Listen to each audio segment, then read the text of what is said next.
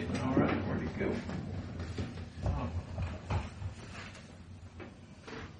Well, in case you didn't notice, I thought that was kind of on my mind this morning was the Trinity. So this morning, thinking about that, I had a conversation with the fellow this week, and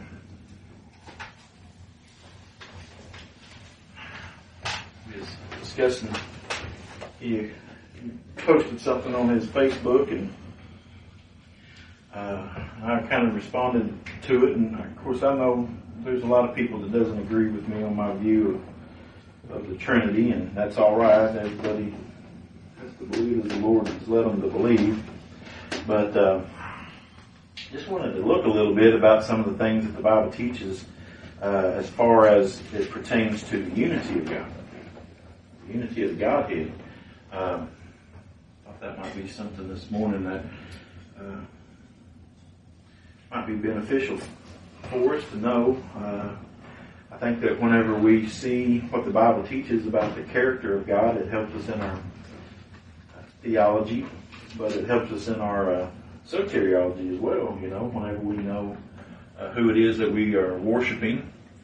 You know, me and my kids were having a conversation just this last couple nights and everything about preaching and about topics and subjects and how preachers come up with what they preach and things. Well, I firmly believe that the Bible teaches that the Lord teaches us, that He's the one who is the teacher.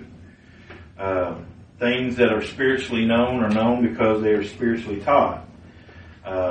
Me standing up here is not going to impart any knowledge into you. The Holy Spirit is going to give us knowledge.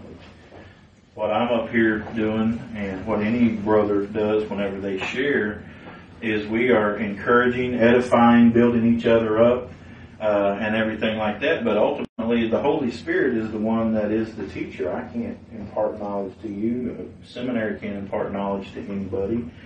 You know, all the books that you read, and wherever, you know, they can't impart knowledge. That God only imparts knowledge. And so, to know who God is and know what God is something that is only taught by God. Matter of fact, the Bible says, can we find out God by searching? The question that's asked there is ultimately no. We can't find out God by searching. We can search all the chronicles of books throughout the centuries and every theologian, quote theologian that there is, and we still can't find out God by searching. He has revealed Himself in His Word, and I would say that that's the first and foremost place and the only place that we find the truth. We don't find it in Gill's Body of Divinity, although he speaks of a lot of truths, or Gilbert Beebe or anybody like that, whoever you want to put up as your theologian. We don't find that. They do not speak truth. That's why we don't hold creeds and confessions and things such as that, because those are summaries that men have interpreted as being the truth of Scripture. This right here is the only truth of Scripture. The Scriptures. Why do we need to go to secondary things to tell us about what this says? I don't need a summary from some man to tell me what this is saying. I can just go to this. So let God be true and every man a liar. We don't need creeds and confessions to keep us in line. I had that conversation with a gentleman just recently, continuing conversation with him, and he's asked me why, I have such a bad look at creeds and confessions. Well, number one is because every creed and confession that I've ever read, I find that there's some places in it that it doesn't line up with Scripture. So it's written by fallible men. There's only one that's infallible, and that's the Lord, and that's His Word that He has given us. So to know anything about God is not to learn philosophy. It's not to learn systematic theology. I'm sure all of us here at one time has looked through a systematic theology book. I've got several. They're in storage now, but I've got several systematic theology books. Wayne Gruden's book, I used to love that book, but man, the more I began to study God's Word, I found there was a lot of things I disagreed with it in.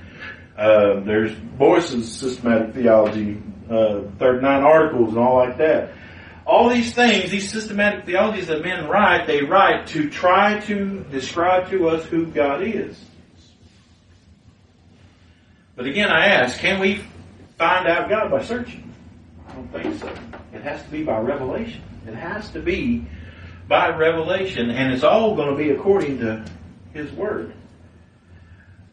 Therefore, whenever we come to God's Word to search out what God has revealed to us, and we pray that the Holy Spirit give us guidance on that, we find one of the things that God tells us, and if you want to go ahead and turn 1 Timothy chapter 3 and verse 16, one of the things the Bible tells us about our God is this.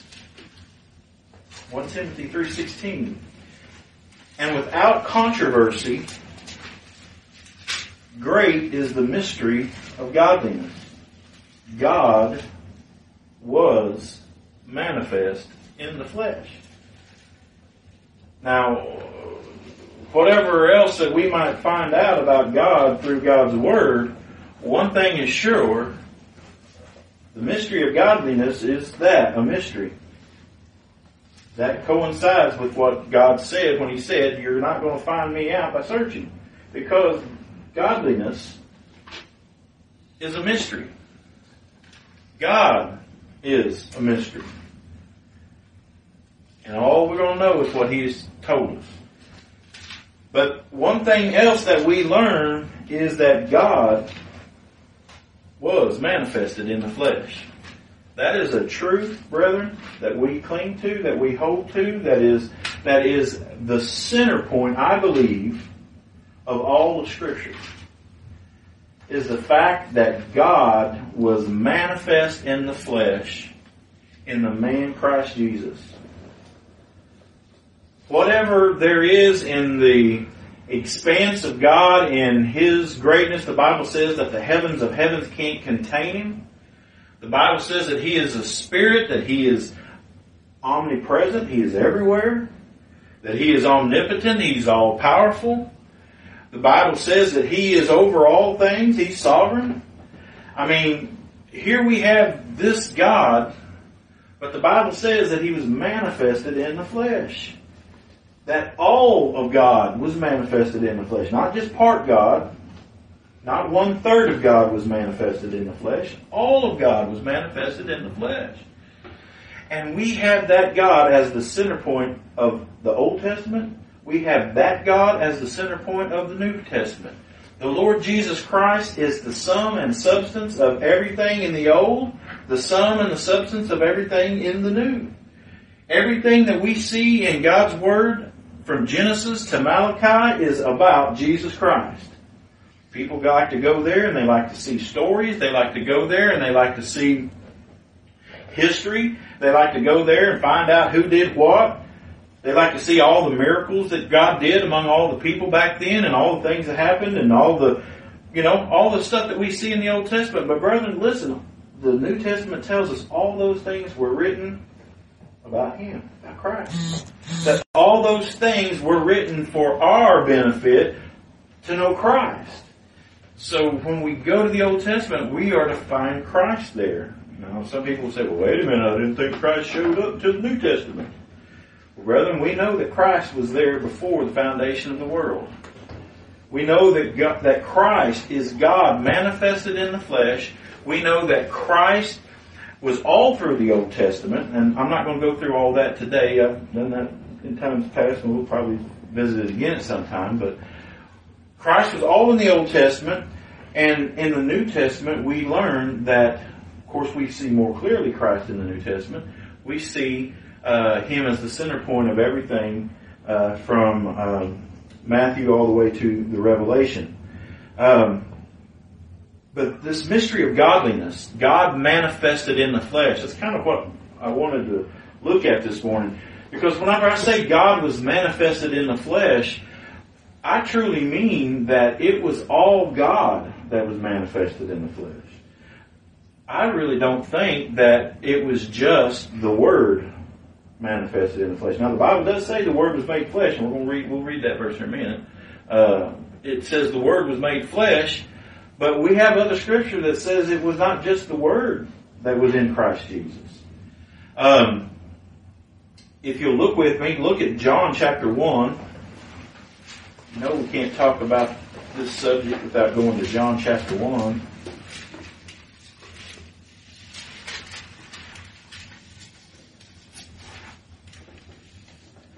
And I guess my point that give the point ahead of time, just so you kind of know my thoughts on it and everything, is I'm saying that all the Godhead, the Father, the Word, and the Holy Spirit, all the one God is Christ Jesus.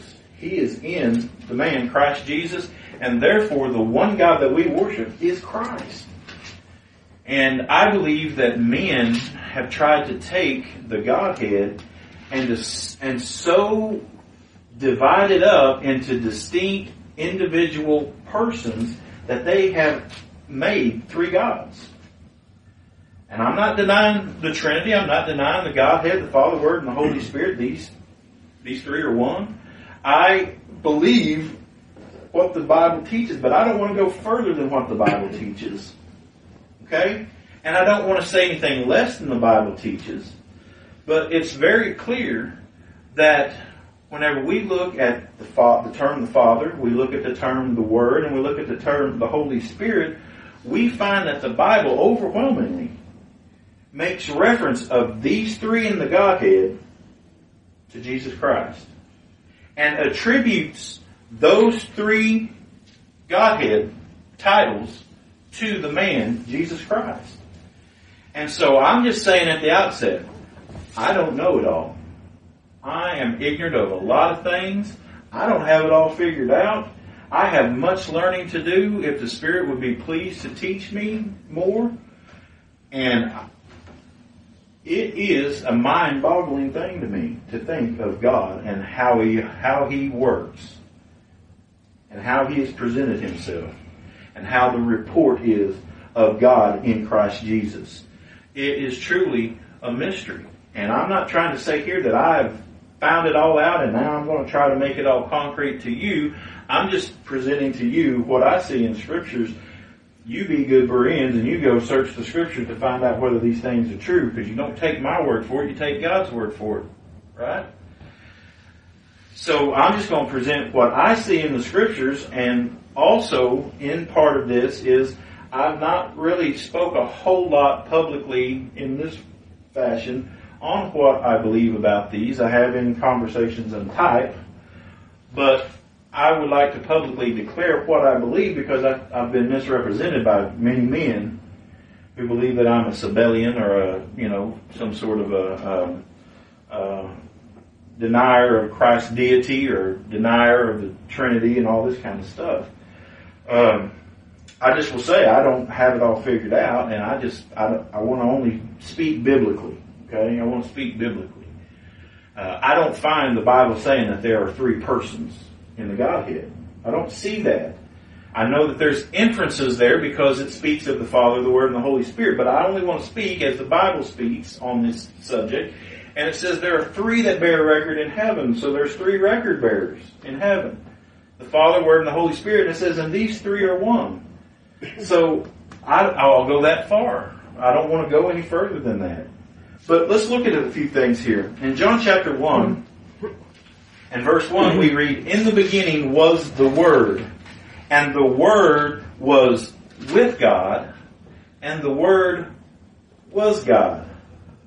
The same was in the beginning with God. All things were made by Him, and without Him was not anything made that was made. In Him was life, and the life was the light of men.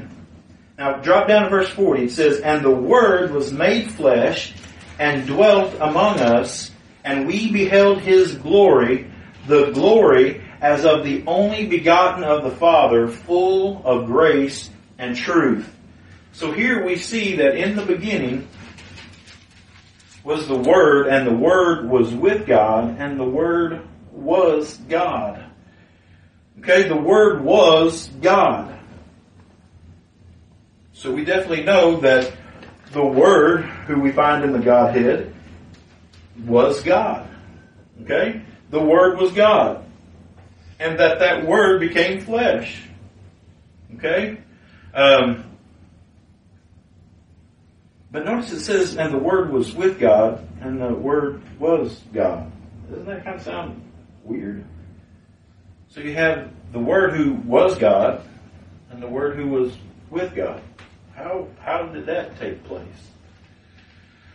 Well, my understanding of this is whenever God brought forth the body that was prepared for Christ, as the mediator, as He took on that manhood, that He, as the Word made flesh, and we'll see in other places, God made flesh, but as that man who was the mediator, and the only mediator, by the way, the Bible says, between God and man, is the man, Jesus Christ. So ever since Christ has been the mediator of the covenant, the mediator of His elect people that was in Him, He has stood as the man between God and man. So I believe that this was with God is in His manhood, that mediator role. And was God because He is divine. He is God in flesh. Now, I'm not dogmatic about that. And as I said, take that with you and gnaw on that or throw it out. Whatever you want to do, throw it out. That's how I am understanding this. And, I may be wrong, and I'll be glad to be corrected by Scripture on that. But He says that He was in the flesh and He dwelt among us. Right? Well, that's the very name that was given to Christ was Emmanuel. God with us. The very fact that His name was God with us. Look also at Philippians. And if you guys have any questions or have any comments, feel free to jump right in.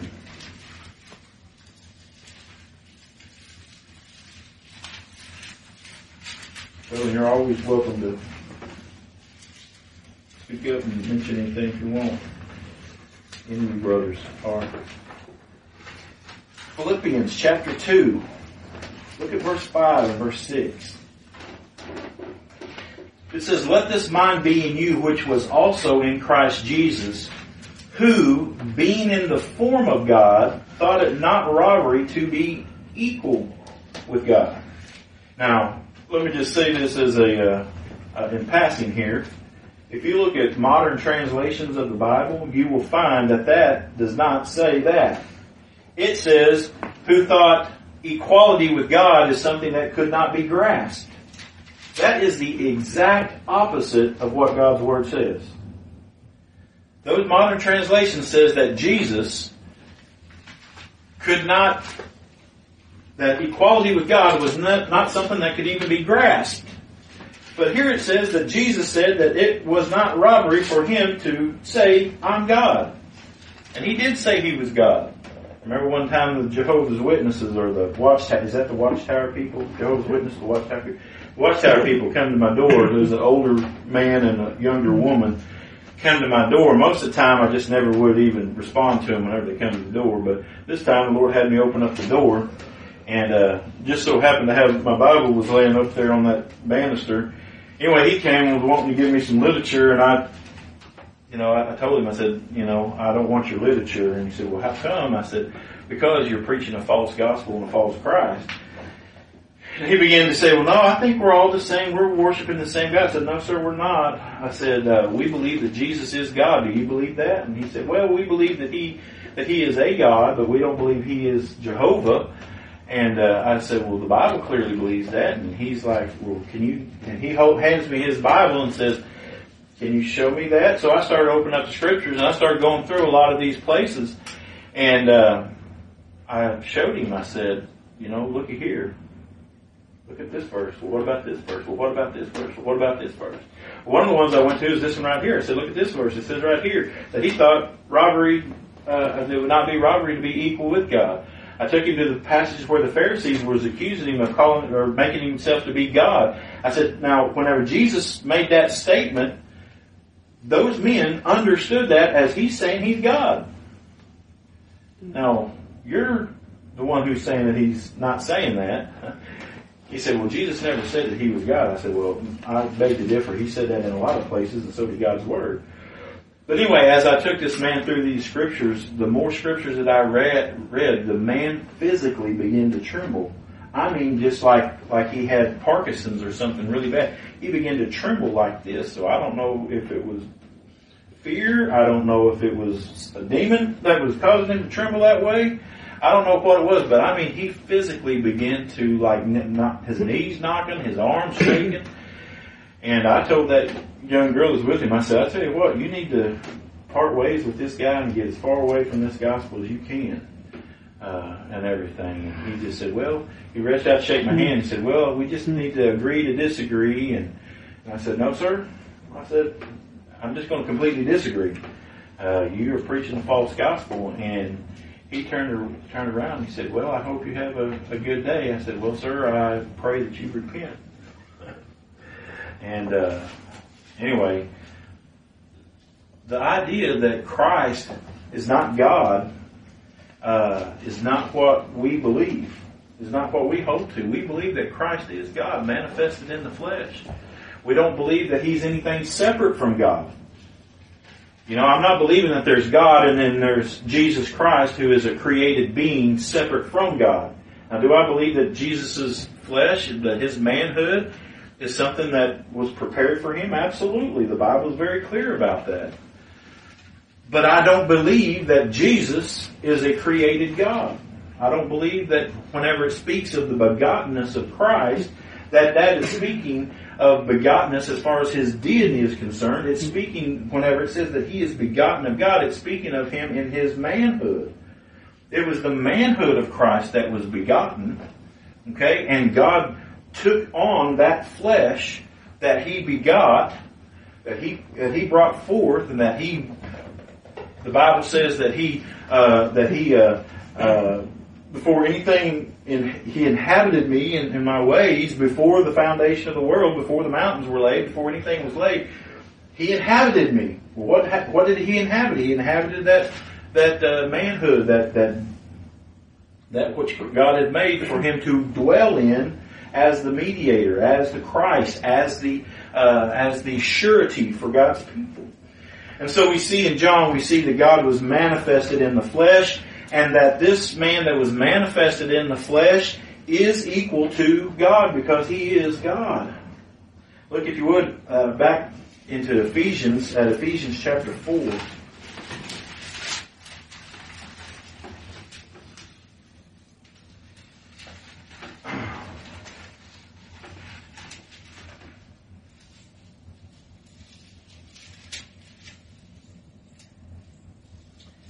Ephesians chapter 4, and I think it's in chapter 4.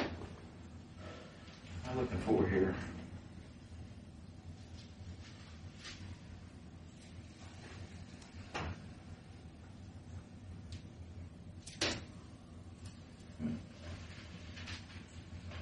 Brother, my mind has escaped me here on this verse. I thought I was on something here in Ephesians 4. Maybe it'll come to me. Another verse that we see about Christ being God is found in Colossians. I'm going to turn there. Maybe the Ephesians verse. Maybe one of y'all can read my mind and tell me what I might have been thinking.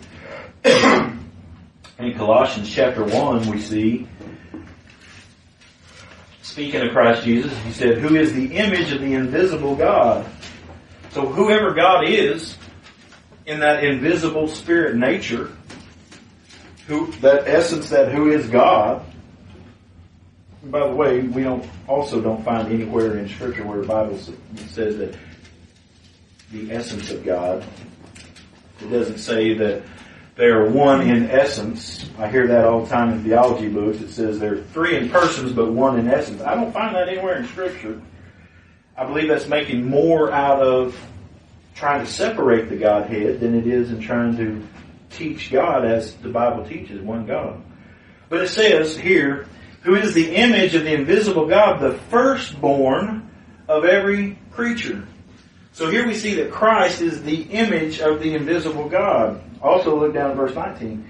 It said, for it pleased the Father. Now if you see the Father is in italics there, that's not actually in the in the Greek, it's actually put there for translators to put it in there for us to better read in flow of what it's saying here. But it says, "But it pleased the Father that in Him should all fullness dwell." So it pleased God that all fullness dwell in Christ Jesus. Well, what fullness? Well, that's the fullness of the Godhead. That He is the fullness of the Godhead, bodily. That's in chapter 2, right? Chapter 2, verse 9. It says, "For in Him dwelleth all the fullness of the Godhead bodily." So that would tell me that it's not just the Word that's in Christ, it's all the Godhead is in Christ. Whatever that Godhead is, and I'm not saying that I know it all what it is. I'm just saying whatever is there. 1 John tells us that it's the Father, Word, and Holy Ghost, but all that is in Christ Jesus. And all the fullness of that is in Christ Jesus. All of who God is. Every attribute of God.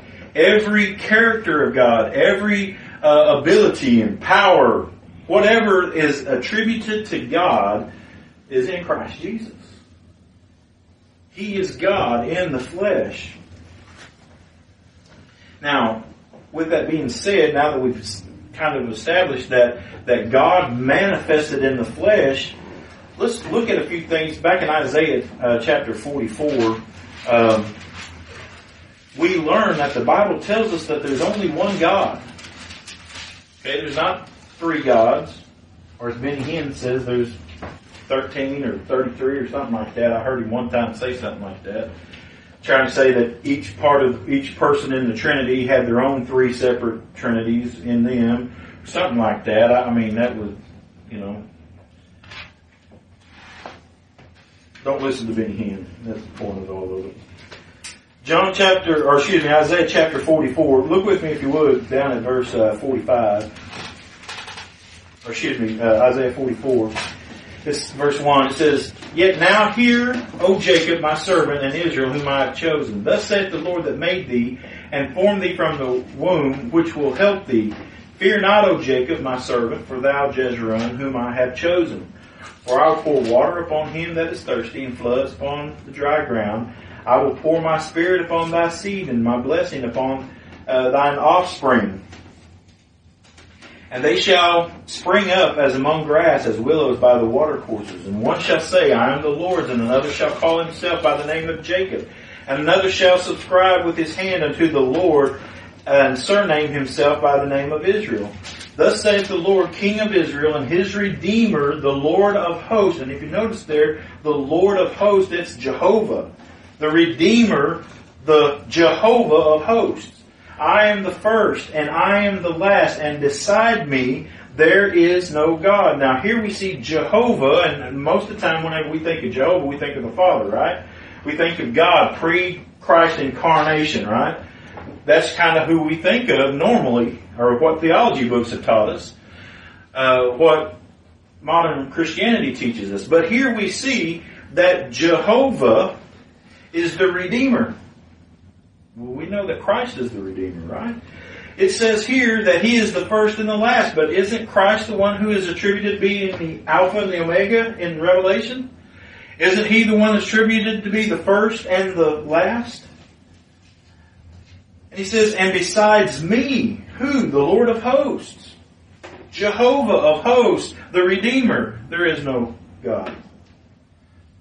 And who is I shall call and shall declare it and set it. Matter of fact, before I move on to that, who also is the one who created everything, right? Thus saith the Lord that made thee and formed thee from the womb. He's the one who created everybody. "I appointed the ancient people and the things that are coming and shall come. Let them show unto them. Fear ye not, neither be afraid. Have not I told thee from that time and have declared it? Even ye are even my witnesses. Is there a God besides me? Yea, there is no God, I know not any. They that make a graven image are all of them vanity, and their delectable things shall not profit. And they are their own witnesses. They see not nor know that they may be ashamed. Who hath formed a God or molten a graven image that is profitable for nothing. Behold, all his fellows shall be ashamed, and the workmen, they are of men. Let them all be gathered together, let them stand up, yet they shall fear, and they shall be ashamed together. So, brethren, there is no other gods besides God. There's only one God. The Hindus, they have their however many 153,000, however many gods that they have.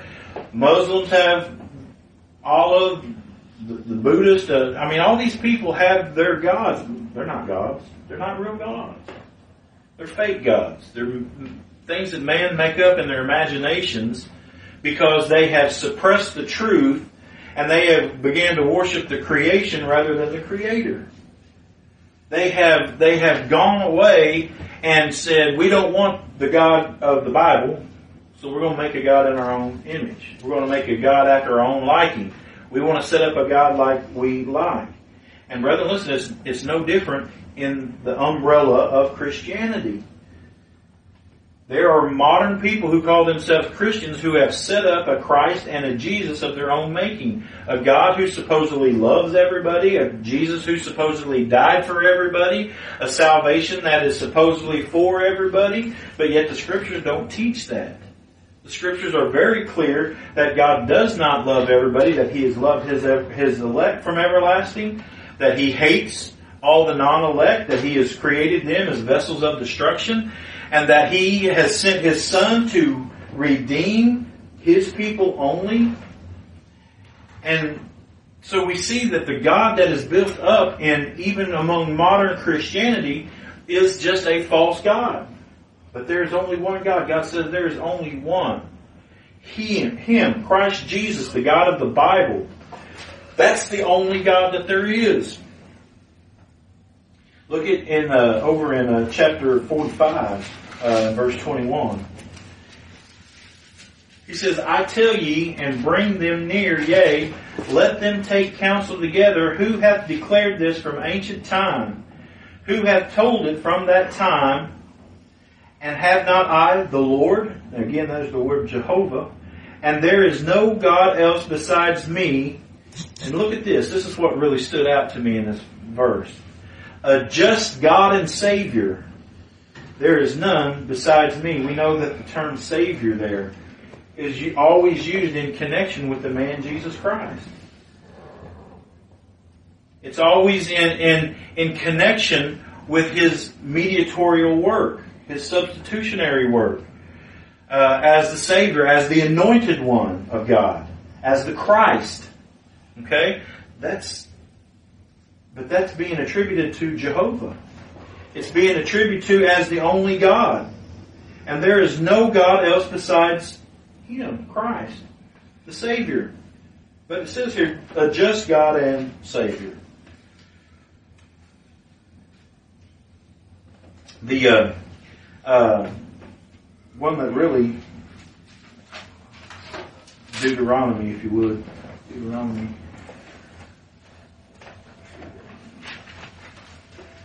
Chapter 6. Deuteronomy chapter 6. Look with me if you would at verse 4. Now this is probably the most famous verse to all of us. What do they call that?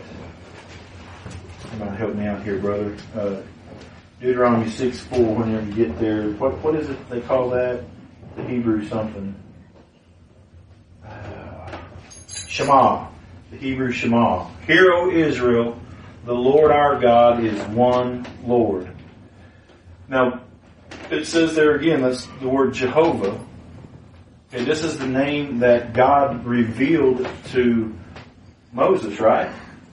This is the name that whenever Moses said, who are you? What's your name? Whenever I go down and tell him who sent me, he said, this is my name. Okay? Hear, O Israel, the Jehovah our God is one Jehovah. There's only one Jehovah. There's not 3 Jehovahs. There's not 13 Jehovahs. There's not, a lot of spokes leading to the one Jehovah, and all these little Jehovahs that are out there all lead to the main Jehovah. There's not that. There's only one Jehovah. Hear, O Israel, the Lord our God, the Lord is one. Look at chapter 4. Back just a few pages in your Bible to chapter 4, verse 35.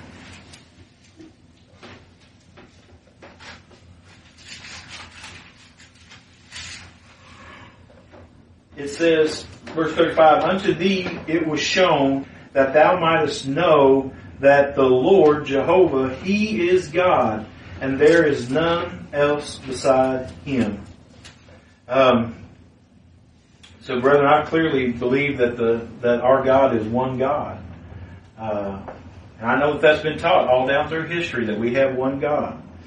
But as I mentioned, I think while we say that, we try to keep this Athanasian, Nicene understanding, Catholic understanding of the Trinity by saying, yeah, we have one God, but they're split into three persons.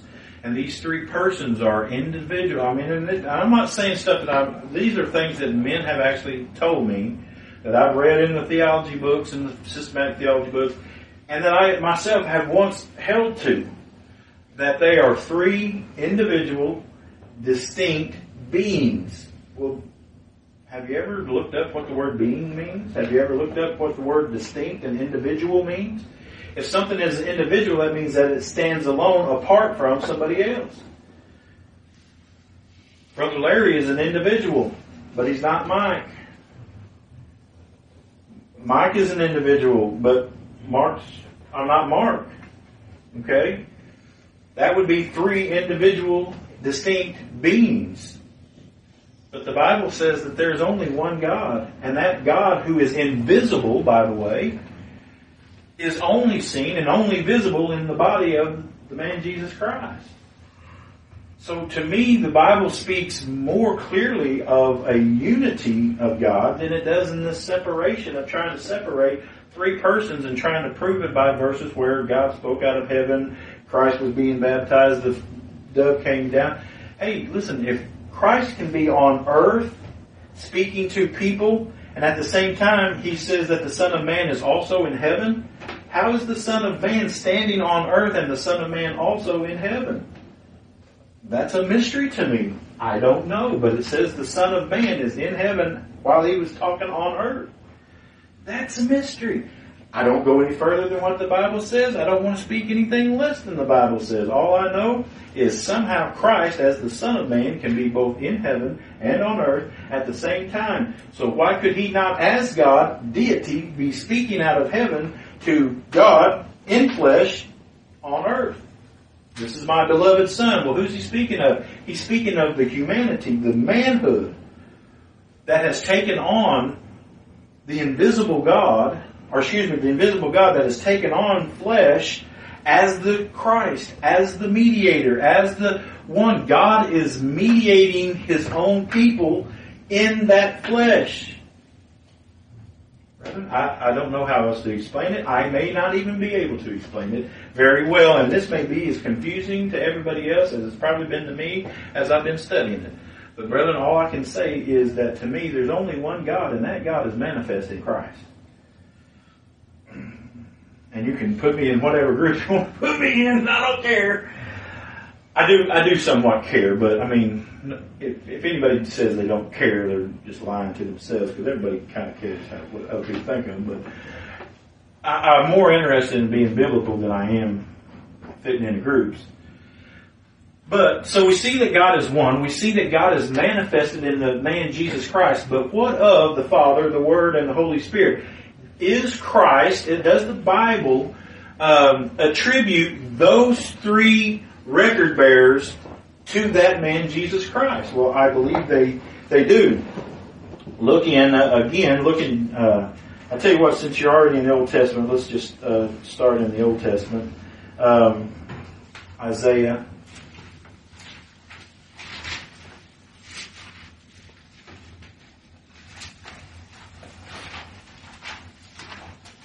(46), I believe it is.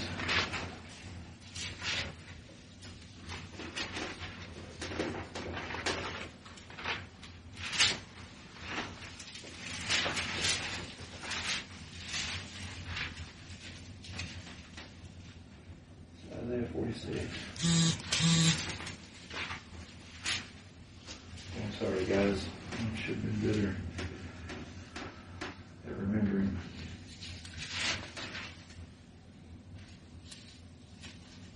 I just can't remember my verses this morning. I even wrote some of them down.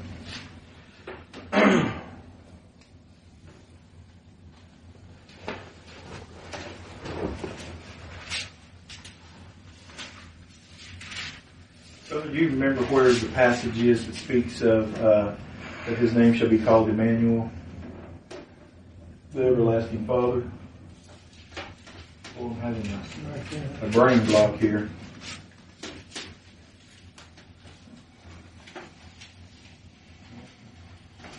Sorry guys, just bear with me.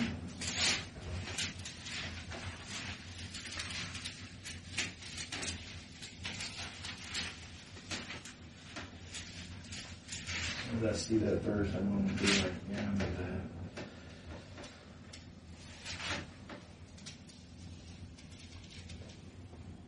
that. Isaiah 9. Isaiah 9. Well, at least I was in Isaiah. Isaiah chapter 9. And verse 6. Sorry about that. He says, "For unto us a child is born, unto us a son is given, and the government shall be upon his shoulder." Again, I think all of us are probably in agreement that this is speaking about the Lord Jesus Christ, right? Unto us a child is born, unto us a son is given. Notice that the child that was born, and this is just a side issue on this Christ manhood issue. Just notice that the child that was born was the son that was given. He was already the son before he was a child. He already had took on that manhood before he was born as a child. Because the son was given in the child that was born. But it says, "For unto us a child is born, unto us a son is given, and the government shall be upon his shoulders." I don't think anybody would disagree that the government of Christ's kingdom, or God's kingdom, is Christ, right? He is the one who is the governor of the kingdom. The government shall be upon his shoulders.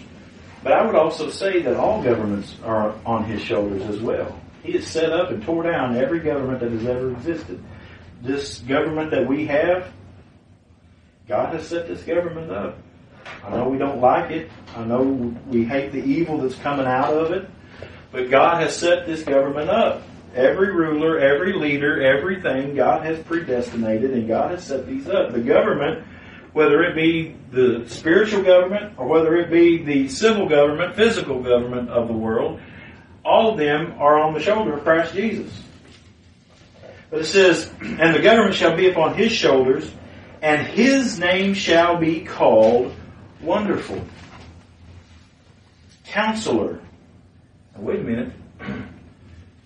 That word counselor there, that word counselor is a term that is that to me has indicative nature of the Holy Spirit.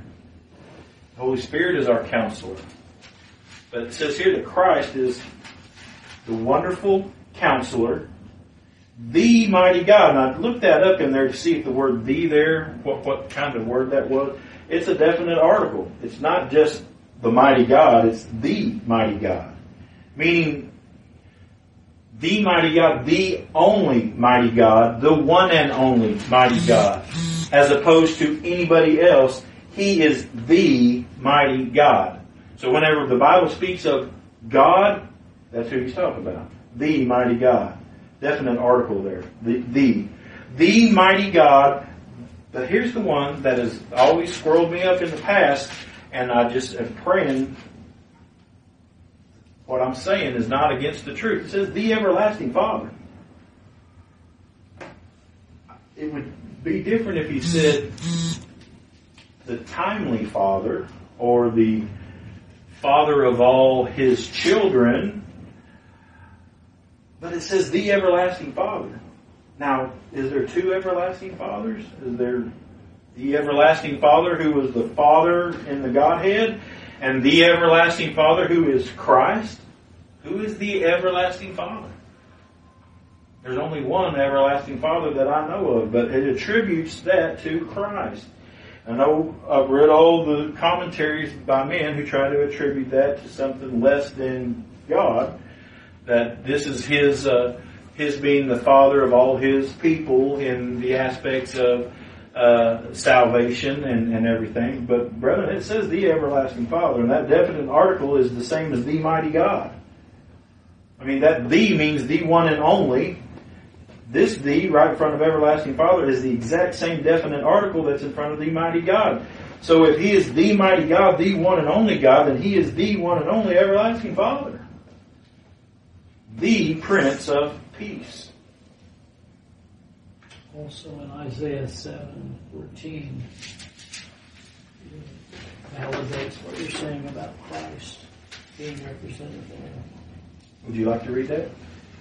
Therefore the Lord Himself shall give you a sign. Behold, a virgin shall conceive and bear a son, and shall call His name Emmanuel. Amen. Amen. Yeah, Emmanuel. It means God with us. A virgin shall conceive and bear a son, and shall call His name Emmanuel, who is God with us. God came in the flesh by way of through Mary.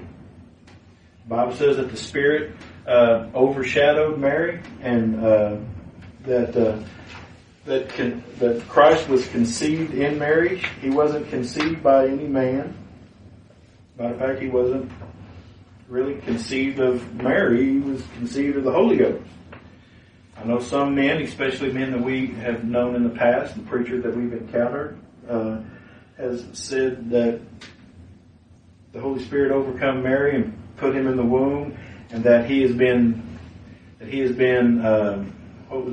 can't remember the exact phrase they used, but basically that there was like 7 times He had been cleansed. The Holy Spirit had overshadowed Him, and that He was cleansed 7 times. That's why He could be born from Mary but not be of Adam. There's nothing in the Scripture that says that. It just says that the Holy Spirit overshadowed her, and that what was conceived in her was of the Holy Spirit. We know that Christ did not get His manhood from man. He did not get His manhood from Mary. Otherwise, He would have been of the earthy. He would have been of Adam. Now, He was of the legal lineage of David. He was of the legal lineage because He come from the womb. That was the legal thing. If you come from the womb, you're considered to be this man's legal thing. If you remember was it the Shulamite priest? The order of that? I may be wrong on that. But anyway, it was if a man died and his brother come and took his wife and had a son, that son was considered to carry on his dad's lineage. Not his uncle's, but his dad's lineage. Well, he didn't come from his dad's loins. Well, how did he come? He come from his uncle's loins. But he did it because it was the legal way of carrying on the lineage.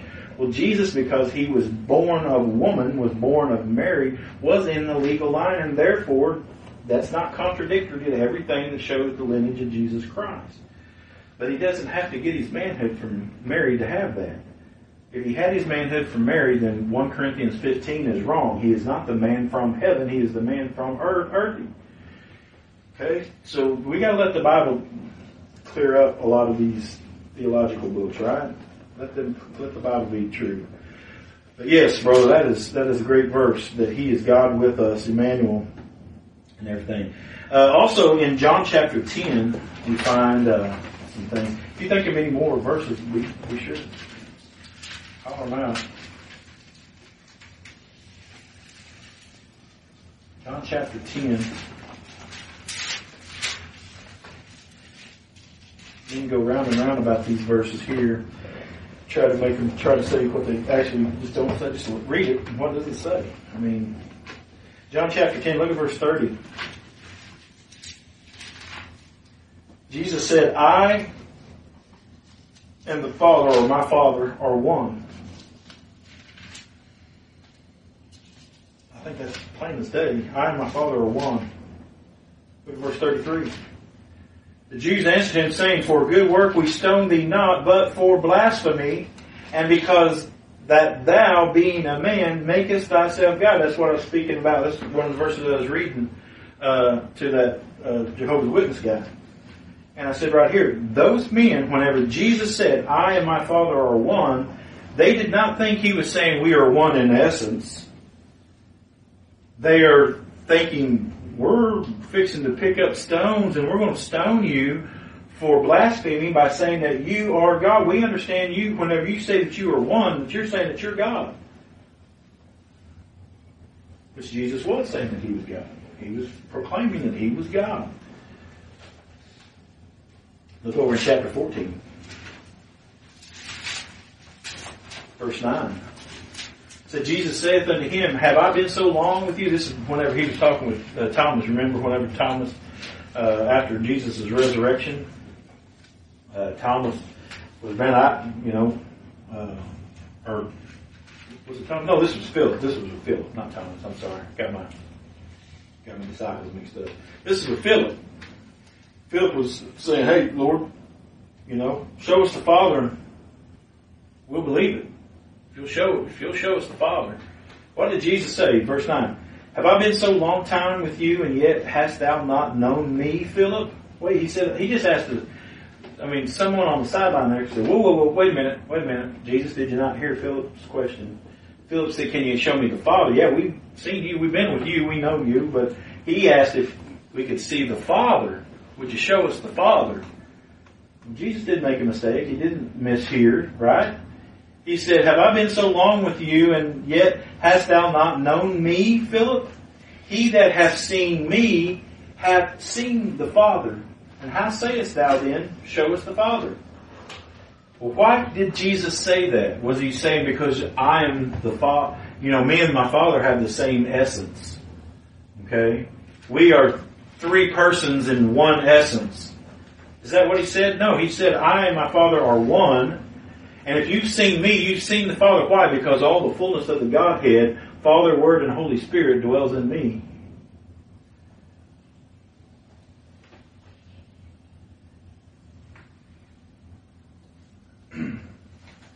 Psalms chapter 18.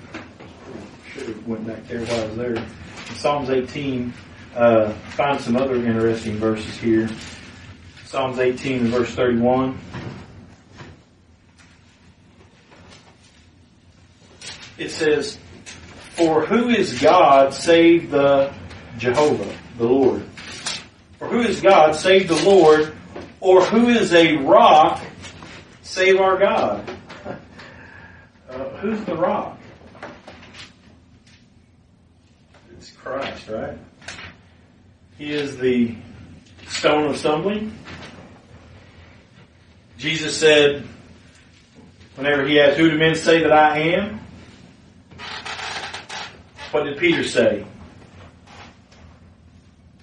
Thou art Christ, Son of the living God. What did Jesus say? Upon this rock, he wasn't talking about Peter, right? He was talking about all them popes that were going to come from Peter, right? No, he was talking about Christ. Jesus was talking about himself. He said, upon this declaration, upon this truth, upon this doctrine, that I am Christ, the Son of the living God, upon this rock I will build my church. The very fact that the church would come into being, would be built up by him, was based upon the fact that there was a mediator between God and man. Without that mediatorial ship, it was all going to be wrath against mankind. But praise God, before the foundation of the world, God loved us with an everlasting love and chose us in Christ Jesus, who is our surety. And Jesus said, Let me go, send me, and I will go, and if I do not come and bring them back, let that blood be upon my hands. Remember Benjamin? Judah? Judah made the pledge.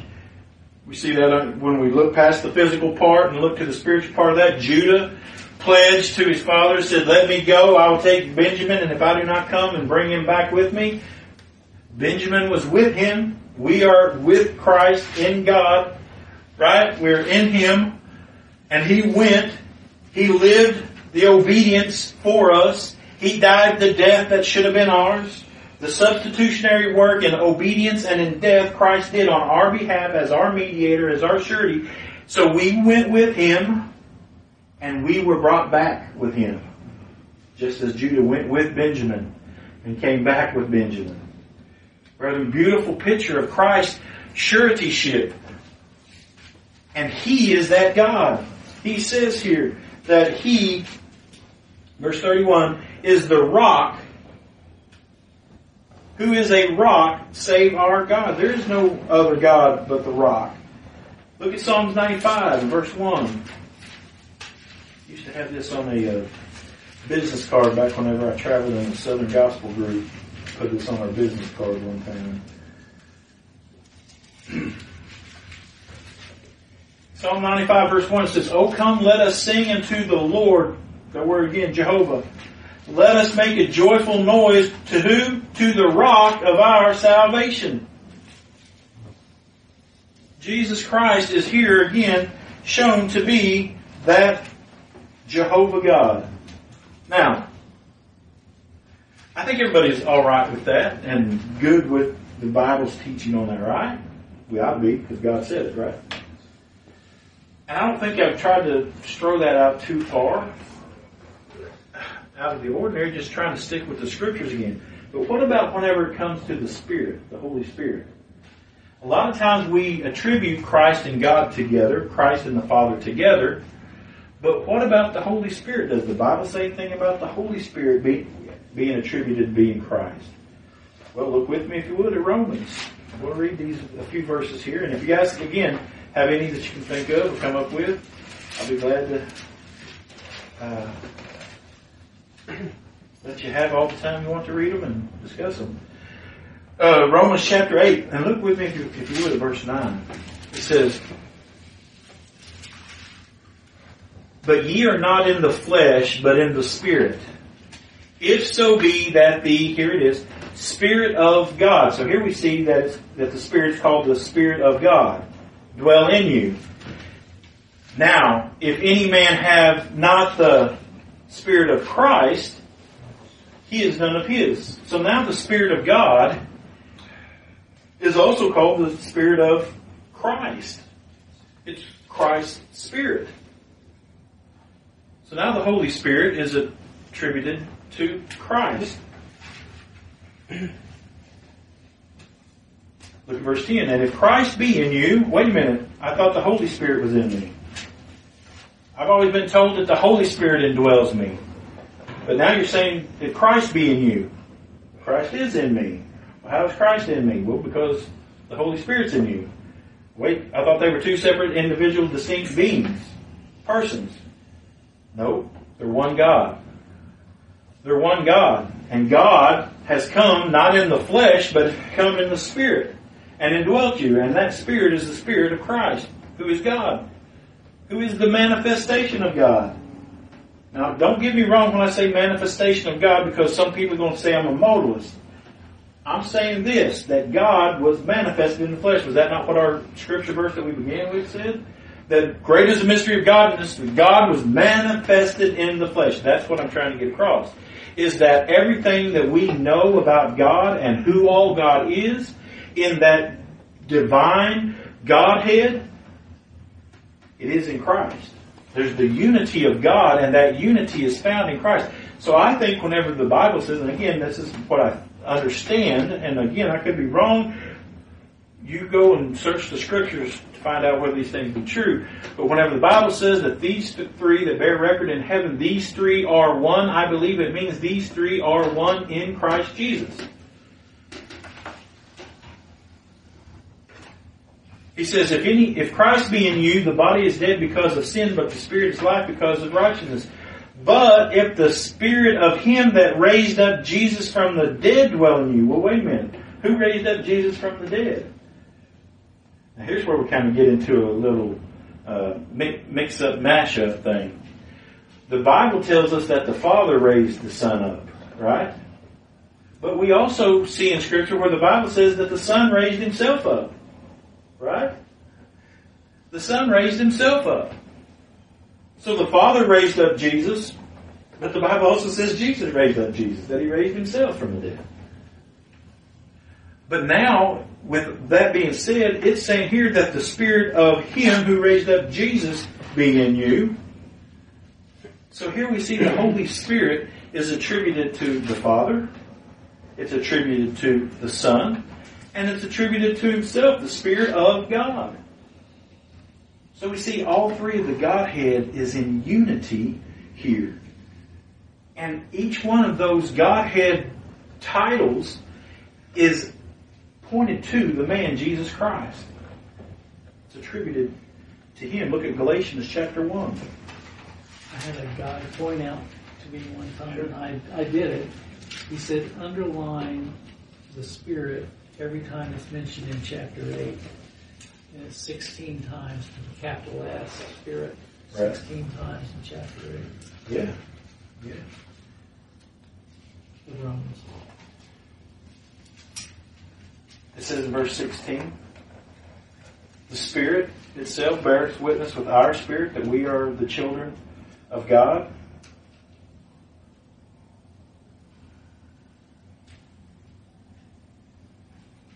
That's the Holy Spirit. Bears witness with our spirit that we are the children of God. But it bears witness of Christ, right? We are Christ's children. But we learn that Christ is also the counselor. Who's the one that counsels us?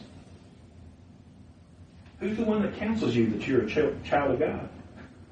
It's Christ, through the Spirit. I mean, yeah, everywhere down through there that talks about the Spirit. He that searcheth the hearts knoweth that what is the mind of the Spirit. But doesn't the Bible say that Jesus Christ, that as Christ, the Bible says that the Word come out of His mouth like a double-edged sword, dividing even soul and, I'm going to misquote it, bone and marrow and everything like that. I mean, He's the discerner of the thoughts of men and the thoughts of God. I mean, it's Christ that does that, but yet here it's attributed to the Spirit. Who is that? That's good, brother. In Galatians chapter 1, verse 1 says, Paul, an apostle, not of men, neither by men, but by Jesus Christ and God the Father, who raised Him from the dead. So here we see that God the Father raised Christ from the dead. And you say, well, it's making a distinction there, preacher, that He was an apostle, not of men, neither by man, but by Jesus Christ and God the Father, who raised Him from the dead. Just because that says that doesn't mean that they're not in unity. We learn that the Father is Christ Jesus, the everlasting Father. We learn that Jesus Christ is the one who raised Himself from the dead. So who is it that raised Himself from the dead? Well, God did. God raised Him from the dead. But let's not be bashful about it. That all of who God is, whether it be God Father, God Spirit, God Word, was in Christ Jesus. Back again in John chapter 10. Just got a few more here, brethren. Bear with me. John chapter 10 and verse 17.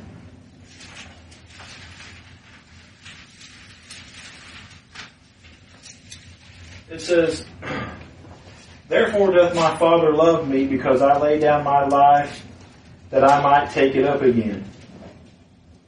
Very clear right there. Who took it up again? Jesus. I lay down my life that I might take it up again. But look at verse 18. No man take it from me, but I lay it down of myself. I have power to lay it down, and I have power to take it again. This commandment have I received of my Father. Okay, so Jesus now is the one taking Himself up again. And He said He even got that commandment from the Father. Well, Who gave the commandment? Well, God gave the commandment. Well, who did He give the commandment to? The Christ. The man who was God manifested in the flesh. He gave the command that He could take up His own life. He gave Him the power over all flesh. He had power over His own flesh? I believe He did. He could take up His own flesh.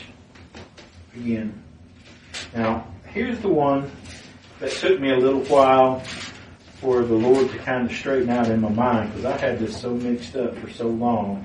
And a lot of men use this as a proof of the separateness of Jesus and the Spirit and the Trinity, this Athanasian view of the Trinity. They say this is proof that Jesus and the Spirit are not the same person. Now, we've just read several verses that show that they are. But here they come to John chapter 14 and in verse 15. They say all three of the Trinity is found here and they're separate. It says, "And I will pray the Father, and He shall give you another Comforter, that He may abide with you forever, even the Spirit of truth, whom the world cannot receive, because it seeth Him not, neither knoweth Him, but ye know Him, for He dwelleth with you and shall be in you." Now, at that point they say, see there, you have the Father who is being prayed to by the Son, that the Holy Spirit might be sent as the counselor. There's the three persons, distinct individual persons of the Trinity here. And you see that they are separate persons because Jesus said, "I'm going to send you another Comforter." Now, in our Bibles here, the word Comforter is capitalized because it's speaking of the Holy Spirit of God, right? He's going to send you another Comforter. So, I don't have any problem with anything that's said there because God said it. "And I will pray the Father, and He shall give you another Comforter, that He may abide with you forever." Who had been their Comforter up to this point? Jesus. Why? Because He was with them. He was with them all along, teaching them, instructing them, keeping them safe. He pulled Peter from sinking out of the depths, right? Whenever Peter tried to walk across the water and come to Him, pulled him out of the depths. He's kept the religious leaders from killing him and everybody else along with him up to a certain point, right? Jesus had been their Comforter. He'd been teaching them the things of the kingdom, preaching to them things, the kingdom of God, assuring them of the salvation that was theirs. He was their Comforter, but now He said, "I'm going to send another Comforter."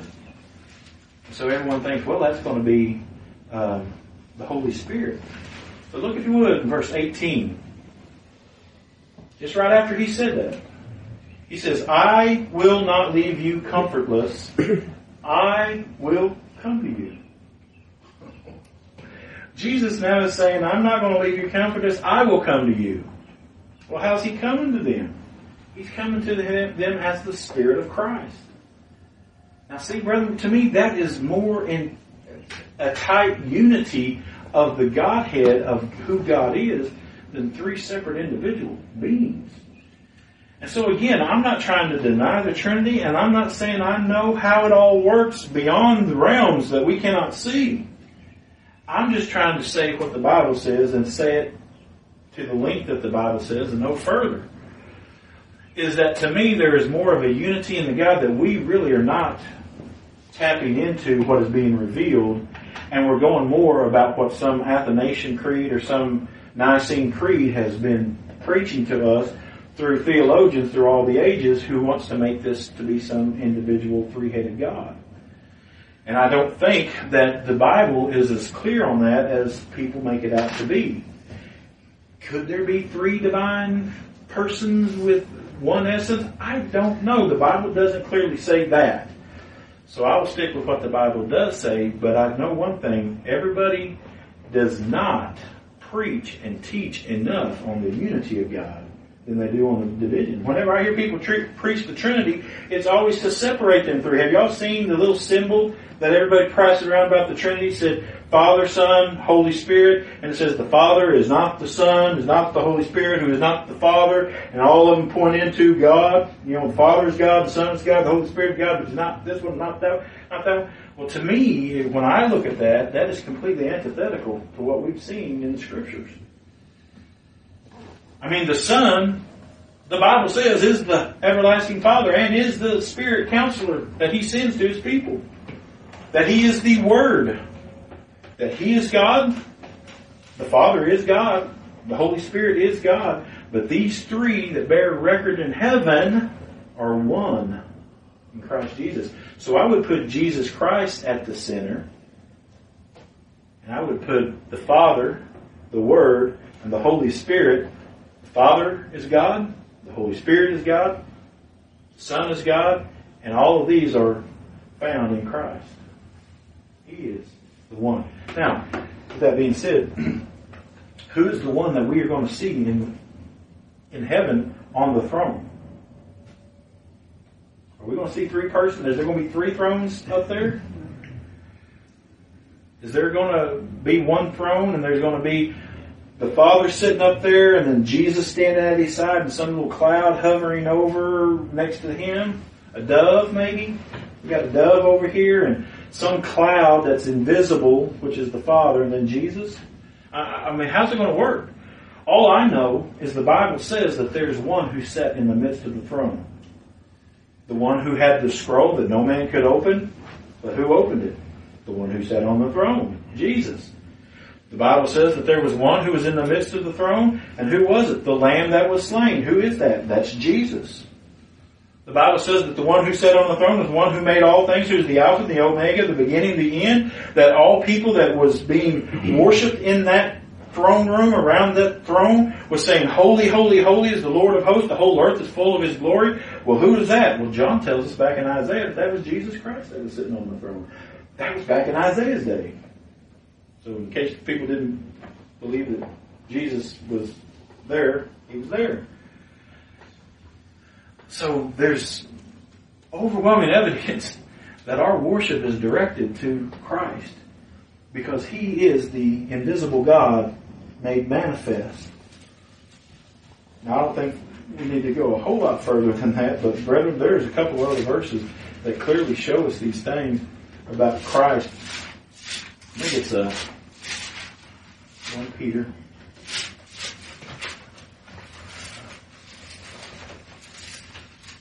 1 Peter chapter 1.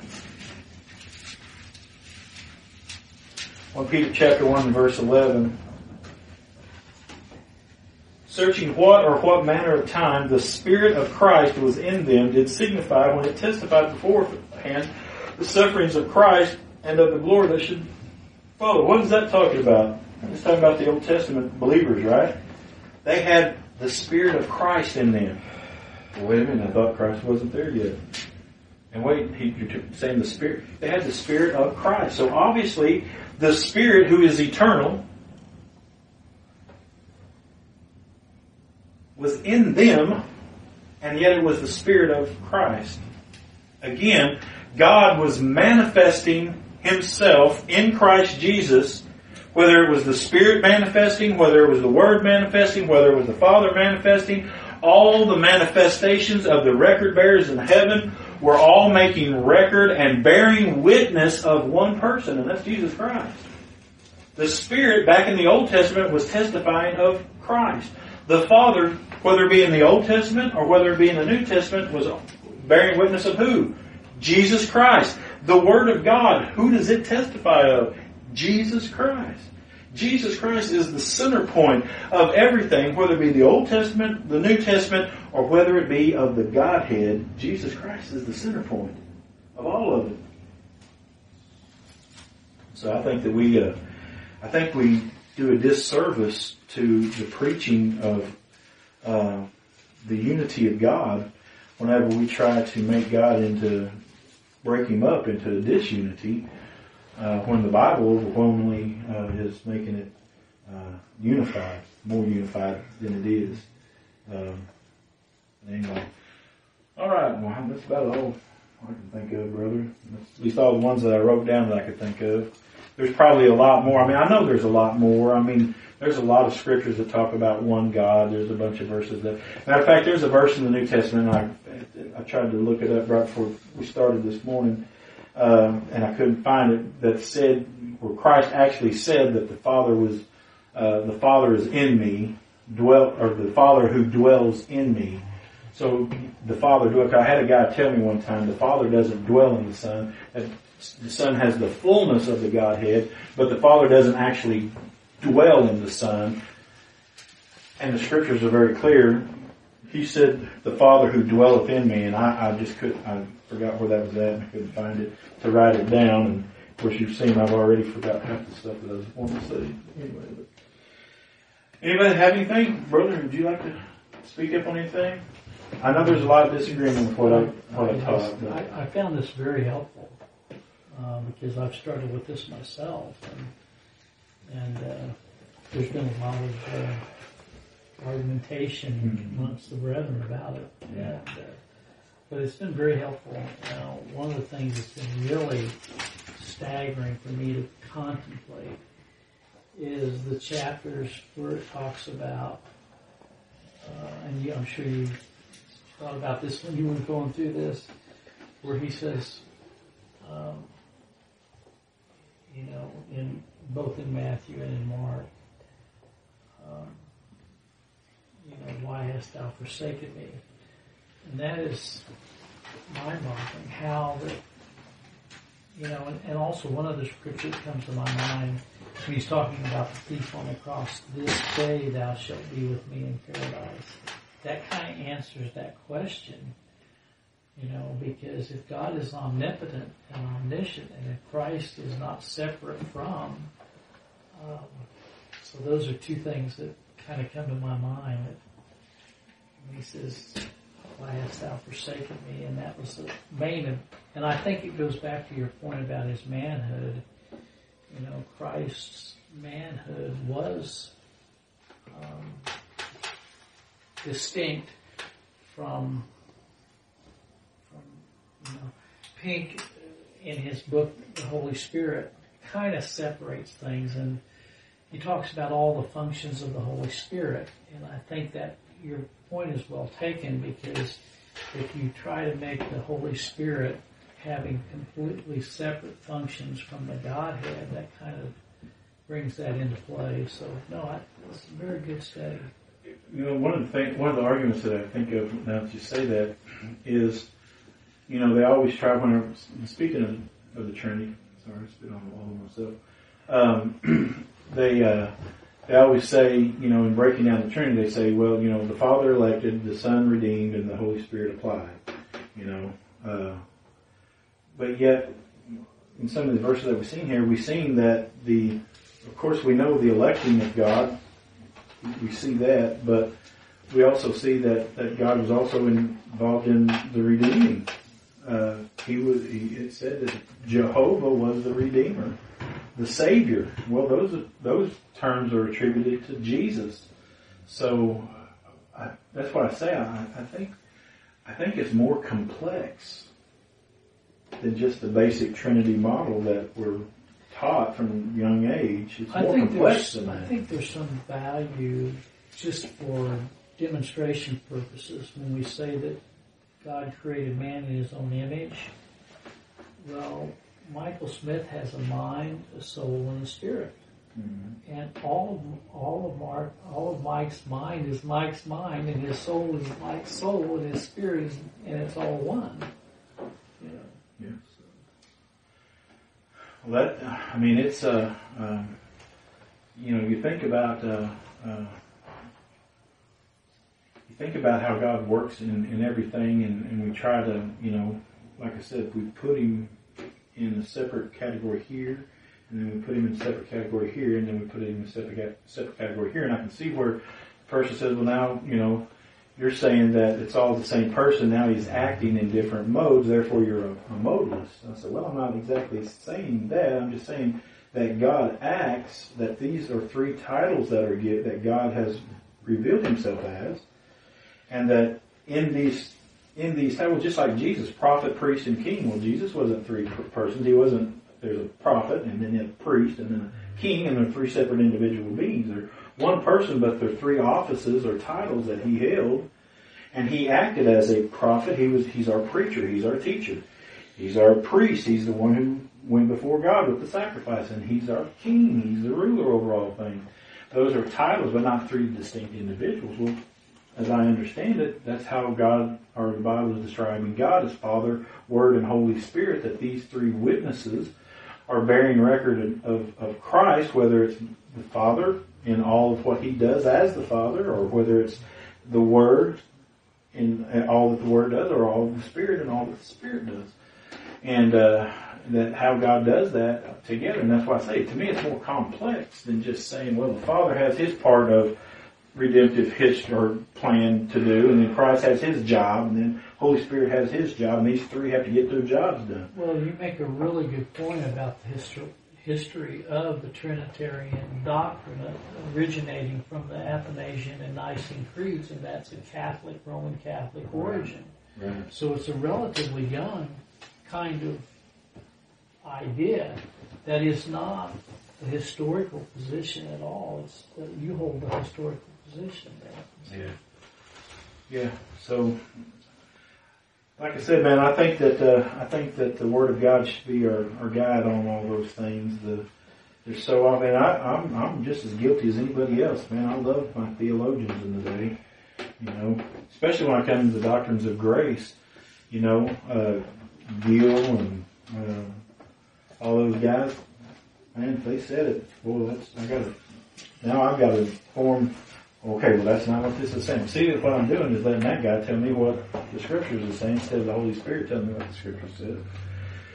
And then checking to see whether or not those guys are in accordance with the Scripture. But I think that the Scriptures is true and or not.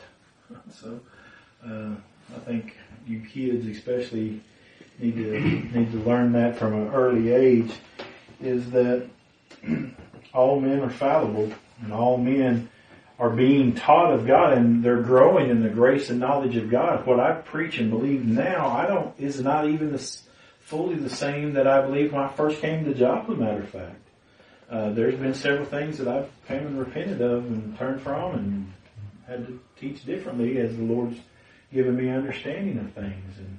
And that's pretty tough on the old pride when you got to go back and do that. Ask your church.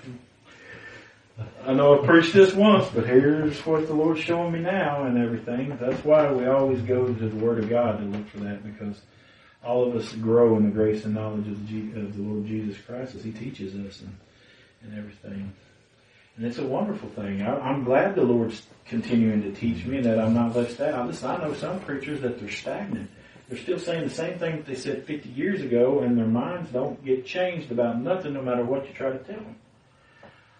Even this very issue here, whether it's God the author of sin and stuff, I've had conversations with preachers that I know have been preachers for years and years and years and years, and they don't even want to entertain the thought because it goes against their theology.